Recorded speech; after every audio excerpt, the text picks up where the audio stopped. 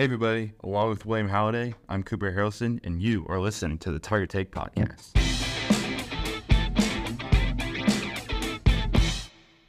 All right, William, last time we met, the Auburn-Alabama basketball game had just concluded, and so they dropped that game 75-79. Since then, they dropped the second game on the road 64-58, and they came back home against Vandy, got a good win, and then went to Ole Miss. And even though Lane Kiffin said it'd be a great day to beat Auburn, they in fact did not, and won 91-77. So overall, a great second half. Not a great first half at all for Auburn, but in the second half, they pulled things away. They shot 73.3% in the second half. So just a great win there. What are your thoughts, William? Well, first, you can't trust everything that Lane Kiffin says about Auburn. Yeah. He tells us that he's coming to Auburn to come be our coach via a source, but then he ends up turning back on that commitment, and then he says, oh, it's going to be a good day in Ole Miss. Well, it didn't look like that for, the second half at least. First half looked good for Ole Miss. In the first half, they were shooting the ball well. Threes were dropping for them, and it just seemed like they were going to run out of the gym with a win. But, Auburn kept his course. It kept the game close. They came back in the second half and just played a lot better defense, I'd say, holding them to probably around 30 points or something in the second half, where Ole Miss outscored them in the first half. But I really admire the effort that Auburn played on both ends of the court, especially in the second half. Would have liked to see two halves put together, but overall it was a good game to just kind of end the week on, especially going into the Bama matchup this Wednesday. Yeah, absolutely. Wanted to get y'all Bruce's initial thoughts real quick. This is his opening statement at the press conference after the Ole Miss game. That's the best one of the year, for us, to come into this building with this incredible fan base at Ole Miss. We all recognize, that those that don't recognize that, I think there's a lot of respect between the two schools. A lot of Auburn kids go to Ole Miss, and there's some Ole Miss kids that go to Auburn, and it's a healthy rivalry. Yeah, it is a hefty rivalry for sure.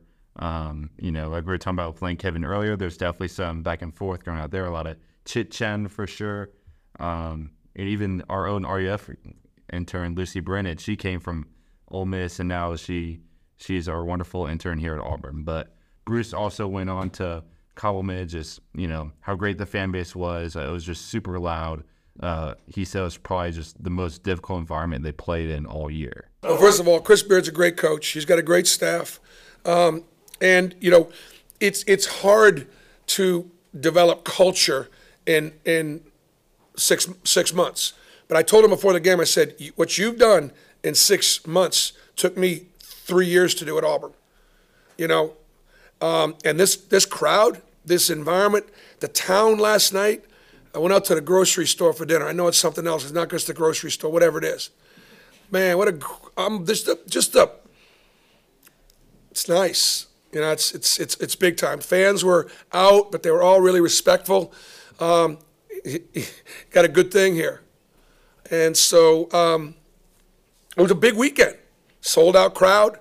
And this was as hard an environment that we'll play against. Except our guys responded, didn't quit, didn't panic, so it's a big win for us. First off, I just want to know where Bruce got at the grocery store. That's my initial thought, but also, just what a response from Auburn. You got the rowdy Ole Miss crowd, they got their student section. You even got Morgan Freeman cheering against you. But just overall, a great win by Auburn. Was that a quad one win? Yes, it was a quad one win, Cooper, and thank you for mentioning that, because that was Auburn's first quad one win of the season. Ugh, finally. Yeah, it's been a minute for that to happen. I believe we're now 1-4 in quad one, I believe. Could be wrong about that, but, Auburn's now got 3 more opportunities to get some quad one wins, with Alabama, Florida, and then whoever's after Florida. But, you got to capitalize on these opportunities when they come up. And that's what Auburn did in this game, especially in the second half, as I was talking about. Some stats for you, Cooper, that I was looking at on the stats broadcast page. You had Janai Broome and Chad Baker-Mazara have great second halves compared to the first half, where they scored like basically none. Chad Baker-Mazara for the game was plus 20 and plus minus. It was ridiculous. It was a crazy showing. Janai Broom not far behind him at plus 17. And in the second half, both of them combined for 27 points. And that's just a great stat to have, I believe, with everything that happened in the first half especially. But, but yeah, that's kind of my thoughts on just some individual performances that happened. But, what were your thoughts? Yeah, it was just seeing the response, like, as a coach, if you go into that first half and you're like, man, like Janai Broom, you get like no points. Chris Moore also didn't get any points. You got like Chad Baker-Mazara only got 3. So definitely not a great showing, but it's really cool to see. Like, I want to point out Chad Baker-Mazara. He's definitely showing himself as a leader of this team. We're going to play a little clip here where Bruce describes kind of the story at halftime, where basically all the coaches got out of the room and Chad Baker-Mazara took a little leadership. Well, you know what? This is their team. I've coached a lot of teams. I hope to coach a few more. And it's their team. And so one of the things that Chad did, I got out of the locker room pretty quickly. All I said was, hey, we want to win this game. We can't give them 44. But he's got my demeanor. And then Chad and Janai and the other guys, they said what needed to be said. And then we came in, we talked about the things we need to do, and they went out and players did it. Yeah, just hearing that about Chad and Janai, sometimes players do have to step up in these moments where the coach can only say so much just to hype up his team, but players are what drive that energy, and I think that's what you got from Chad and Janai. I mean, just it's important on the players' parts because the coach can't get them to play with more energy. They have to do that themselves, and the way that they did that was with two leaders like Chad and Janai just psyching up the team and just getting them revving up, the engine, as you could say, for that. But another thing I wanted to speak on, just as much as a great win that Auburn had, Ole Miss, I want to speak to kind of the culture that, what am I blanking on? Coach for Ole Miss. Chris Beard had just what Bruce Pearl said about his culture. It's definitely a culture that, after this first year, a winning culture that he's kind of, brought up here in Ole Miss. I mean, you saw the crowd at Ole Miss. I hadn't seen like a student section like that at Ole Miss in a minute. When I went to the Ole Miss or the Pavilion there in Oxford, the student section was basically empty. But now it's full, and that was a great environment for Auburn to play in, especially. And I'm glad that they could pull out a win in that big of an environment. It shows what they can do, especially in the future when they go to Tennessee or say, especially when we play against Kentucky, even though that's at home. But still, just when you had not as great of performances against Alabama and Mississippi State on the road, and to have a big road win like that was a quad one opportunity against Ole Miss was huge. And I think they can only build on that, especially with Alabama coming up. And I think that's a great transition point, Cooper. We could just go ahead and start talking about Alabama. So what we got on Alabama that you think we should talk about? Man, what a game. I know Janai Broom, who we were just talking about earlier, he did the post-game interview with Andy Bertram of the Auburn Sports Network. And as they conclude their interview, Andy's like, hey, we got the Alabama game coming up, and this was Janai's response. All right, you're back at home. I mean, there's time to celebrate this one tonight, and then it's personal. Yeah, coming back to your place on Wednesday night. Yeah, it's personal. This next game. Enough said. Yep. Congratulations, War Eagle. War Eagle. Enough said. So, but man, just another opportunity in the national spotlight. After, like you were saying earlier, just not winning against Alabama and Mississippi State. On that national spotlight, and then we kind of get the win in Vandy, but not everybody was watching that, and then we get that Ole Miss on the national spotlight again, and we win that. So this is just another chance for Auburn to kind of prove themselves as a top, 15-10 caliber team in this huge match against Bama. With the new rankings coming out just today, Auburn's down number 12, and Alabama's going to be 16. So two very tight-knit teams. But we'll see how it's going to affect the jungle we'll have. Yeah, and it's going to be huge, especially when it comes to SEC standings, because I believe if Auburn wins this game, unless something else with South Carolina is going to happen, or there's a tiebreaker here and there, but I believe if Auburn wins this game, they could take control back of first place in the SEC, where Alabama is just with one loss, Auburn's with two.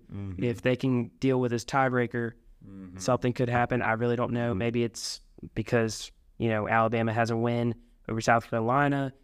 We don't yet, so that would be just huge, just getting one step closer to possibly getting back number one in the SEC. Still going to be a long season, though, for that race, but it would be huge, especially considering that, Alabama's kind of had a firm grip on the SEC the past, at least since last season up until this season. And I think it would do wonders just for, the rest of the conference if Auburn could somehow if Auburn beats Alabama this Wednesday, and definitely just shake up what could happen and who could get the regular season tournament championship. Yeah, for sure, because you got, Alabama, like you said, at the top of the standings, they're like in one conference play. Then you got South Carolina and Auburn, they're 7-2, and then Tennessee is 6-2. So Tennessee still has a game in hand, but you got 4 teams within a game of each other. So it's going to be really exciting to watch as we get into this final month or two of SEC basketball. It's going to be so much fun to watch, and I can't wait to watch it all go down. Some things that stand out to me since, talking about this Bama game and what it could do for the SEC standings. Let's kind of preview that game. Since last game, the game when we played them in Tuscaloosa, it was a poor shooting performance, especially in the first half, I know, and didn't really get it going until the second half, and when we kind of closed it to a one-possession game where Chad Baker-Mazara missed some free throws that could have potentially tied it, or I can't remember if it was to take the lead, but it would have been close, and just to have that win would have been huge. But, Auburn gets to come back into this game at home with its fan base behind them. And I think, it'll be important because the last time we saw them, I believe they were the number 1 ranked offense in the nation. Right now they're number 2, I believe behind Purdue. But still, they're still an offense to be reckoned with. And, Auburn is still a great defense. There's a top 5 defense and a top 12 offense. So they're great in both categories still, as they were when they faced Alabama the first time. But, it's going to come down to making shots and getting consistent play from everybody, especially off the bench. I think that's the strong suit still. This Auburn team has shown its depth throughout the season, and that will be the focal point, especially as well as, Janai Broome. He had a great game last time they played. He's going to have to be dominant just like he was, but I think you're going to have to kind of match Alabama's guard play with Mark Sears. And if you could shut him down, that would be huge in this game. So yeah, I think, just touching on Janai Broome, the defense, I think that's going to be the key of the game for me, because Alabama, they're first in the nation in points per game, and then 4th in 3-pointers per game in the nation. So I think shutting them down, just in that 3-point specifically, that's what killed us in the game last week or 2 weeks ago. So I think really the key is just the defense and holding them down, because they're also top 25 in field goal percentage. So they definitely, like you said, not an offense to be reckoned with. So I think really it's going to be taking care of the ball, taking advantage of your opportunities, and just locking it down on defense. Right. I think that's going to be the main key of the game. Yeah, and you got to expose their defense, which is ranked in the bottom or outside the top 50. And that's something you've got to expose when you have the opportunity to do that, whether it be cutting past them or driving past them, just knocking down wide open threes where they're not helping on their man or something like that on another man. You just have to take care of opportunities that you can make, and if those shots aren't going down, you have to rely on what's been consistent is your defense, and make it a close game throughout, and then just buy enough time to where players will start making shots. When we watched the game last year, Coop, they were the number 1 team in the country. It was a close game throughout, and I think it'll be this time. But it was about those closing minutes. What can we do to win this game in the closing minutes? And will they be able to pull it out compared to last year? Will Mark Sears start playing well for them? I think that's going to be key, is holding Mark Sears in the closing moments and not letting him score in those clutch moments, and instead letting us do that. Yeah. So Absolutely. Yeah. So the Alabama-Auburn game is going to be Wednesday at 6 p.m. on ESPN2. So that's definitely a game to look forward to, everyone. William, do you have any place for waiting in line? How early you're going to get there? Yeah.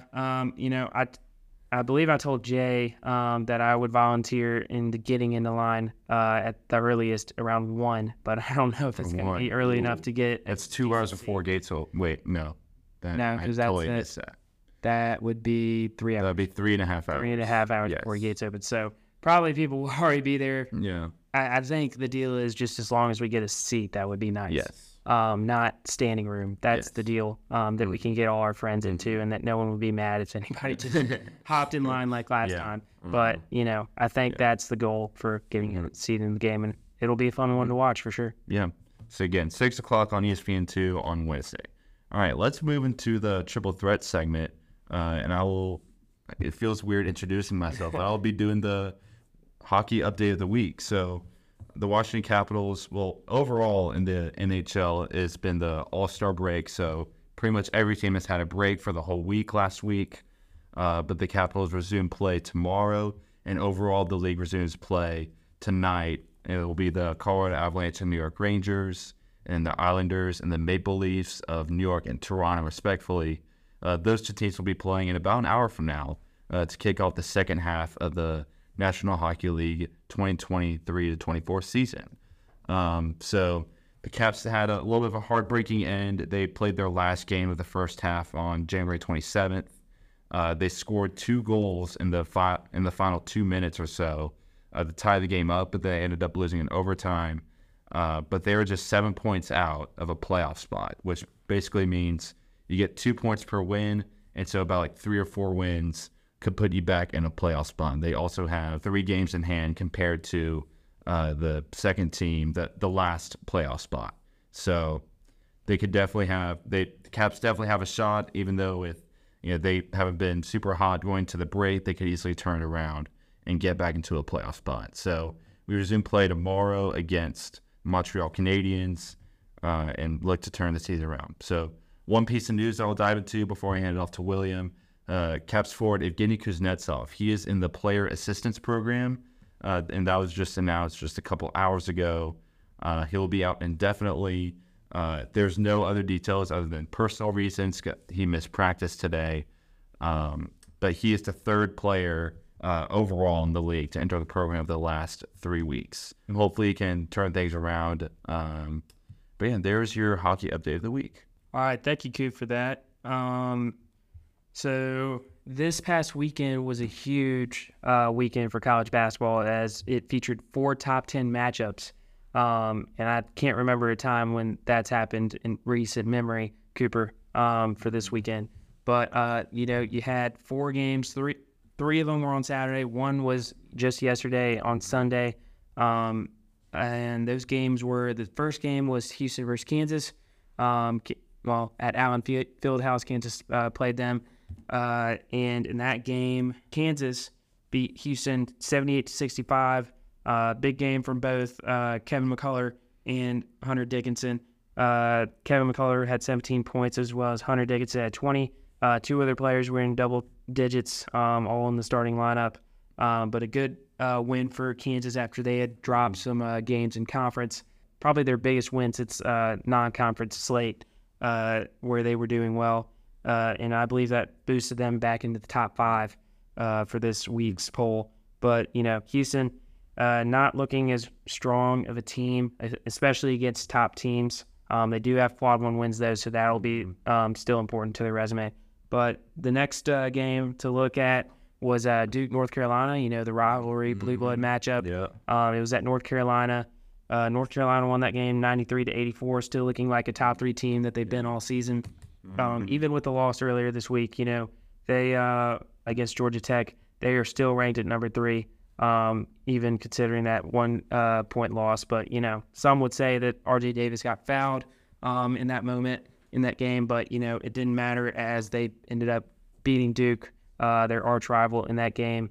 And Kyle Filipowski couldn't really muster up enough or get enough help in that game, I'd say, in my assessment, to where, North Carolina still beat them and is seeming like the best of the two teams at the moment. We'll see what happens toward the end of the season when they go to Duke and play them. But, that was a great game to watch.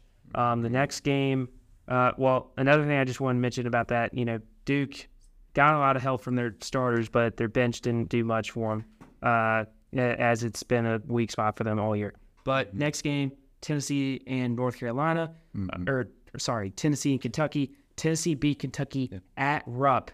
Rick Barnes I believe, has a winning record against John Calipari in the SEC, according to my knowledge, I believe. And, it's also, I believe, Tennessee, before Rick Barnes was there, they were 1-something at Rupp.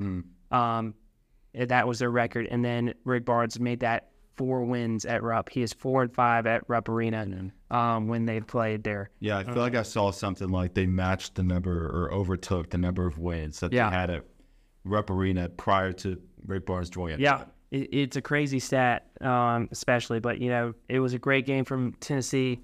All 5 starters played magnificently in double-digit scoring. They didn't need their superstar Dalton Knecht to play that as great as he had been in recent weeks, posting 30. But, and then Kentucky, they were losing one of their star freshmen, DJ Wagner, was out from the starting lineup. I believe they've lost every game that he's been out of this year. But, they had Rob Dillingham come off the bench with 35 and kept them in the game. Both teams did great scoring, but, Kentucky what's keeping them from possibly being a national champion is their defense. They're ranked outside the top 100 in defensive efficiency. That's a terrible stat. Not good. So it is not good for them, but hopefully, I think Coach Cal will get them to a reasonable line to where maybe they can make a run, but it doesn't look like they're going to make a Final Four with that kind of defense right now. But that's from that game. And then the last game that I'll talk about which happened yesterday, it was Purdue versus Wisconsin. Number 2 was Purdue versus Wisconsin. Number 6 was at Wisconsin. What can you say? Purdue is on a roll. They are 21-2 on the season. They have probably the best resume of any team, in college basketball. I mean, I just want to put this by you, Coop. In the net rankings, I believe they're number 1. No, they're number 2. But in quad one, they are 8-2. They have probably, I believe, the most quad 1 wins out of any team in the net. That's pretty and they haven't lost outside of quad 1. So that is just an impressive resume. Yeah. And they added to it with that Wisconsin win at Wisconsin. But and Zach Edey's still playing like National Player of the Year. He gets it, right in the middle. Has a sweet baby right hook, and can beat anybody off that move. But that's all I'll say about college basketball. That was a whirlwind, but it was a big weekend in college basketball, and I just wanted to touch on those 4 games. Yeah. But, let's go ahead and get, what is it, NFL? Talk Super Bowl? It is in the Super Bowl. We are in the Super Bowl weekend, ladies and gentlemen. Both teams arrived. It's the 49ers and the Kansas City Chiefs.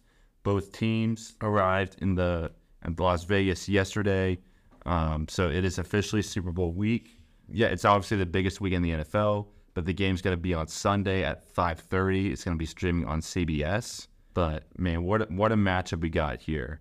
Both teams, you got Brock Purdy and Patrick Mahomes. It's a rematch of 2020, which I keep on forgetting, like the Super Bowl that year. But it's going to be very entertaining matchup. Both really good defenses. Kansas City, they have the 3rd best defense in yards per game.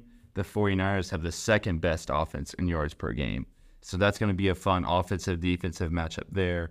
And of course, all the Taylor Swift is going to be there. It's going to be really fun. That will get the attention of everybody, even with the football fans just wanting to watch the actual game, to the Swifties and cheering on their favorite team. But overall, I'm excited for this matchup. It feels like, because it's weird, I've been seeing like a lot of accounts like, oh, like I don't want either of these teams to win, but I maybe I'm just out of the loop. I like the 49ers, and I like the Chiefs' like offensive ability and their ability to make plays. I think it's gonna be a very entertaining matchup. Yeah. Cooper, you've heard of the conspiracy theories about Taylor Swift, right, in this Super Bowl matchup? I've heard one thing that I've heard is that Taylor Swift's favorite number is 13. Like apparently, like she always been seen in the 13th row. I think like her album went gold and like 13th week or something like that. But you know what Brock Purdy's jersey number is? 13. Yes. Yeah, that's true. And also, you know what? They play in the 49ers, right? What's 4 plus 9? 13. Yeah.